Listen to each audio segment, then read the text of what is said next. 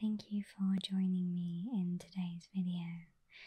This video is a bit different to normal as it is a storytelling video. I wanted to do this for some time now, and I was very fortunate that a lovely gentleman named Jacob Sanix got in contact with me and asked me if I would like to read one of his books in my video. Not the whole thing, of course, but I was very excited as I am a huge fan of anything fantasy, as you guys know.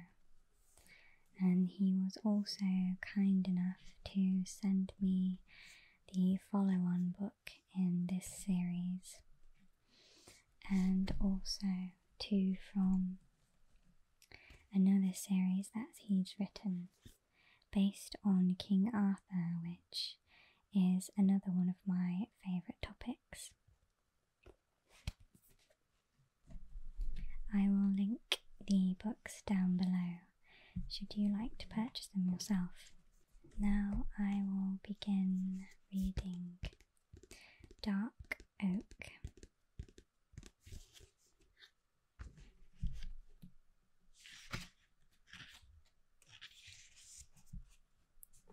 Chapter 1. This is not a story about a Dark Lord, though there was one, and his name was Argren. There were once creatures that could be described as inherently evil, moulded at the time of the devising. There had been black and white, good and evil, light and dark. But Argren was about to die. The woodcutter, however, was not yet. 1,000 years had passed since Argren drove the survivors of mankind from the old continent, but although they had started new lives in other lands, they had never given up hope of returning home.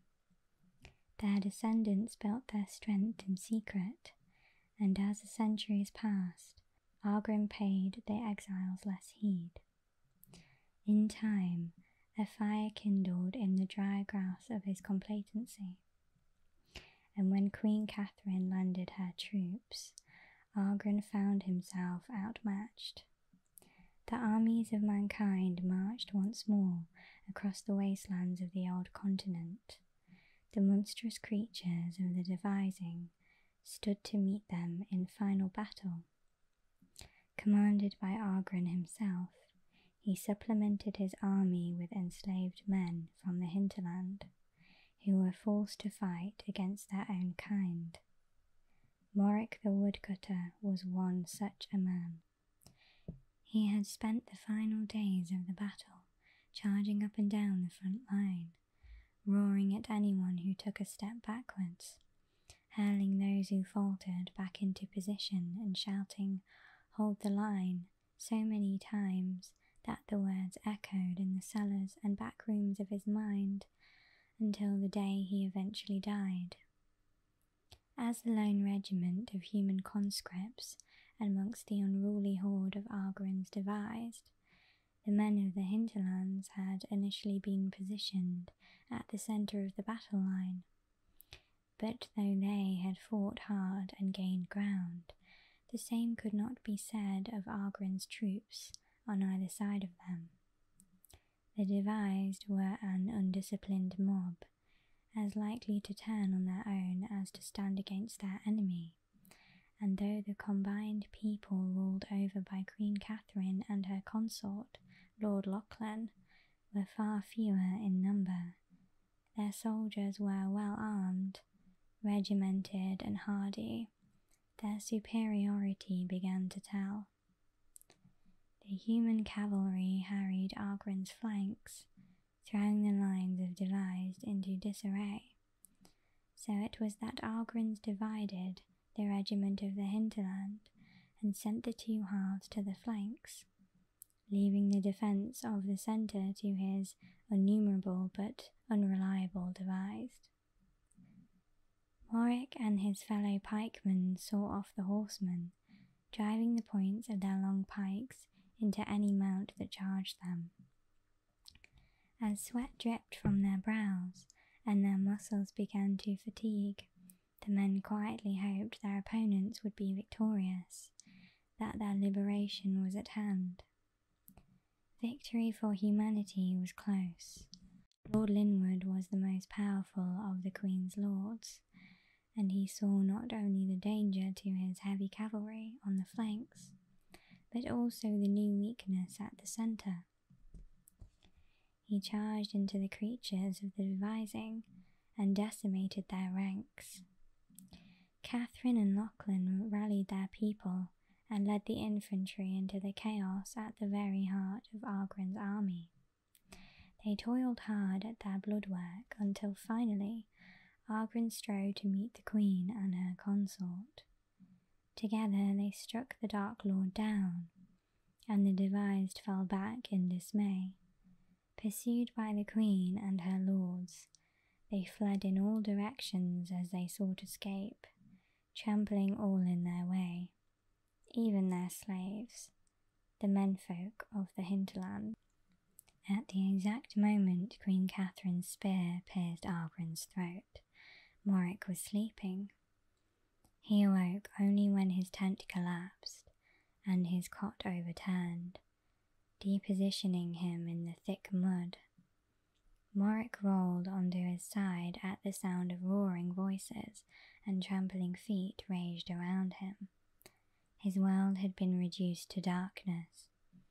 He struggled to find his way out from under a press of canvas, crawling and feeling about him for his axe, but no avail. Finally, he found the edge of the tent, and his head emerged into the dim light before the dawn. The creatures of the devising were rampaging through the camp, snarling, slashing, and falling over one another in a ferocious surging retreat.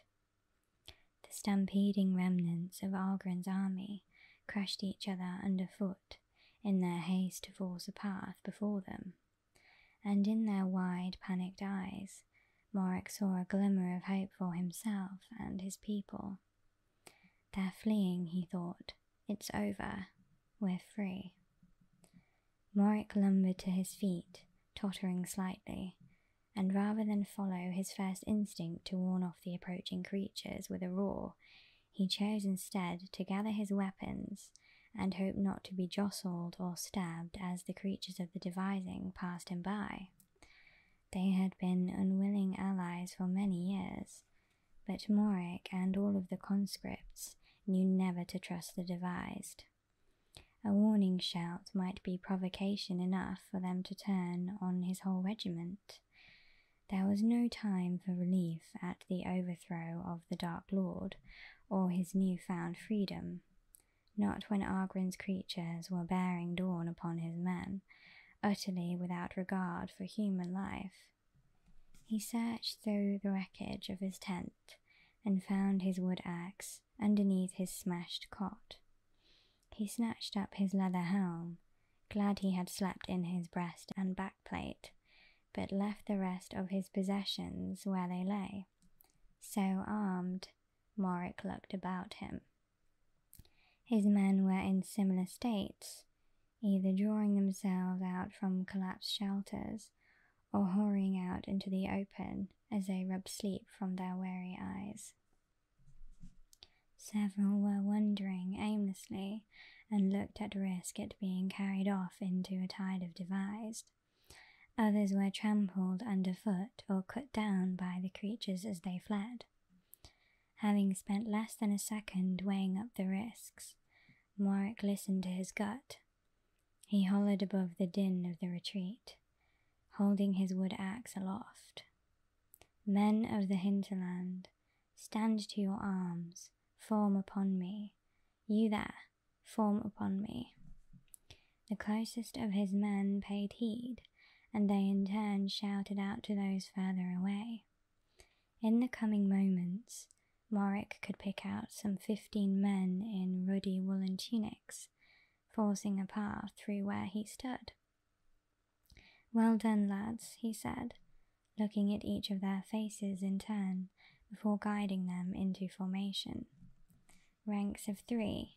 Keep your weapons drawn. Aldrich, you're my right-hand marker." The men scurried into a block with Aldrich on the right of the front rank. Only 2 of them carried their pikes. The rest were either unarmed or carried short swords or daggers. All had followed his advice and slept in armour. Good, he thought. Good lads. "Right hand file, face the devised," Morrick shouted, and Aldrich echoed the order, his booming voice carrying across the din. The men obeyed. Morrick moved ahead of the block. "Prepare to march," advancing to the front. "March," he shouted, and he was once more echoed by his right-hand marker. Their feet moved as one, and the block began to advance across to the face of the devised, toward the front line where the rest of the regiment had been posted. Morrick gripped his axe in both hands, looking all about him, ever watchful. As they moved, feet slipping in the mud and the salt of their sweat stinging their eyes, more stragglers joined them and swelled their numbers. The right-hand file that faced the enemy grew from 5 to 10 men, still 3 deep as they sidled onwards. Morrick stood to the lee of the block and picked another steady man. "You there, Elmick, go to the rear.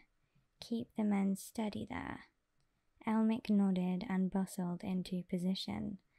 Thus satisfied, Morrick addressed his men as they shuffled onwards. "We force a path through to the front and join the rest of the regiment. Does anyone know what's happened?" "No, Sergeant." Morrick nodded, expecting as much. "It looks as though the centre has been broken. If so, Argren's army has been divided in 2, and even if we aren't killed by the devised, we'll shortly be surrounded by the combined people. We must look to strengthen numbers and to ourselves now. We must find the rest of the regiment. Courage now and keep your eyes about you. The devised could turn on us at any time." The way was slow and treacherous. They steered a course around an upturned wagon and picked their way between Argren's fallen beast riders. Morrick noted broken pikes embedded in some of the mounts. This did not bode well, and he clung to the fervent, hoping that if his regiment had been forced to engage Argren's own cavalry, that they had come off better and retreated as a unified body. Certainly, though, they were dead men at his feet. There seemed not enough to suggest utter carnage. From where he marched on the lee side of the block, he was protected from the swarm and could watch as the horde tore onward, their filthy reek hanging in the air, joining the dank odour of the battleground and the smell of rotting flesh that seemed ever present. Mercifully, the rampaging creatures let them be, and began to thin out as the block drew near to the rest of the regiment. Morrick was able to see a little better in the direction from which they had flown. Sure enough, the enemy cavalry were driving the devised toward them. He could see their banners flying and their helms gleaming red under the rising sun. A sea of horsemen rushed in to fill up the ground between Morrick's side of Argren's army and the other, divided and asunder. Far in the distance, Morrick knew, the other half of his regiment was isolated and in a similar predicament. Where is Argren? But of the Dark Lord there was no sign. Of course, Morrick could see very little, and concentrating anew, he set about the task of finding the main body of his half of the regiment. It was a great relief to see the ruddy tunics ahead of him, nestled under a crown of pikes. They had charged for a horse, circled around the drums, facing outwards with the points of their pikes angled to impale any approaching horse. The devised were still paying his men little heed, but to Moric's dismay, he saw that half of the regiment not fending them off were under attack. Lord Linwood's cavalry charged toward the pikemen and slashed at their weapons as they tried to force a way through. Seeing the regiment near surrounded, Moric's men began to curse, sob, or fall stone silent as they marched, each according to their constitution. "Courage now," he said, the words barely audible, as a feeling of dread settled upon him. He could not be certain if he was reassuring the men or himself. A cry came from the assembled regiment, and Moric recognized a fellow sergeant standing among the conscripts, now just mere yards away from them. "Prepare to open the line and let them in," the sergeant cried as he waved, halberd in hand. It was at this moment that a phalanx of Argrans devised, seeing their path to escape narrowing as the two groups of men closed together, set about Moric's right-hand file with claw, blade, and cudgel, trying to force their way through. The uproar of war was renewed with fresh screams, shouts, the shriek of iron upon iron, and the sounds of butchery. Skulls smashed, bodies punctured, and Moric's men began to fall. "Fall back to the regiment, fall back," Moric called, and those of his men not already facing the pikemen began to wheel, stepping backwards towards the opening gap in the line, fighting and dying as they went. Moric ran toward Elmric, who, as the farthest man out, had the longest distance to travel to safety. He thrust his axe skyward as he reached the boy, checking the downward stroke of a devised mace. Moric threw off the weapon, pulled back his own, and drove the head of it into the beast's neck. Boiling blood spurted into his face as the axe struck fast. The creature contorted as it stood pinned. Moric worked the axe free and roared into the faces of his new enemy as he backed away, hewing at anyone who dared approach his men. There was no call to fear the threat of the routed devised for long. The enemy cavalry, heavily armed and bearing the banners of the combined people, dashed through the fleeing horde, ploughing them under the flank as they swept around the bunched pikemen. His block within the relative safety of the charged pikes, Moric turned to the south to be sure that the devised were not doubling back towards them. But as he did so, he was thrown forward by a blow to the back of his head. It sent his brain hurtling against his skull. He grunted once and blacked out before his body slid into the mud. The feet of Argren's defeated enemy stamped him into the mud as it retreated, and his face sank into the wet dark as the battle drew to a close. And so the reign of Argrans failed upon what became known as the Field of the Scarlet Grass. Lord Lachlan and Queen Catherine carved Argren's body into many pieces as he lay pierced and defenceless, struck down not merely by spear and blade, but by his own complacency in facing them alone. Their heavy cavalry, under the command of Lord Linwood, drove the creatures of the devising from the field, and hemmed in those that survived, to be dealt with when battle was done. Their steadfast warriors fought hard, and suffered great loss as they battled those devised, who still stood their ground. Amongst them monstrosities, 10 times the size of a man, but eventually all of Argren's creations were slain or, in the case of those with the capacity to do so, surrendered. Throwing down their arms in realization of defeat, thousands of Argren's creatures turned from overlords to prisoners in the passing of a single hour. Mankind stood, bloodied but triumphant. Most of mankind. Thank you so much for listening to that little reading. I hope you enjoyed it, and I just wanted to take the opportunity to say thank you so much again for all of your support. It really means the world to me, and all of your suggestions as well. I really can't believe how nice everyone can be, and I really am thankful for how nice you all have been and how welcoming as well, as I'm still relatively new to the ASMR community. I really appreciate it so much, and thank you for watching this video. I hope you're feeling relaxed and at peace, and if you have fallen asleep, I hope you're having great dreams. Thanks again, and all my love. Take care.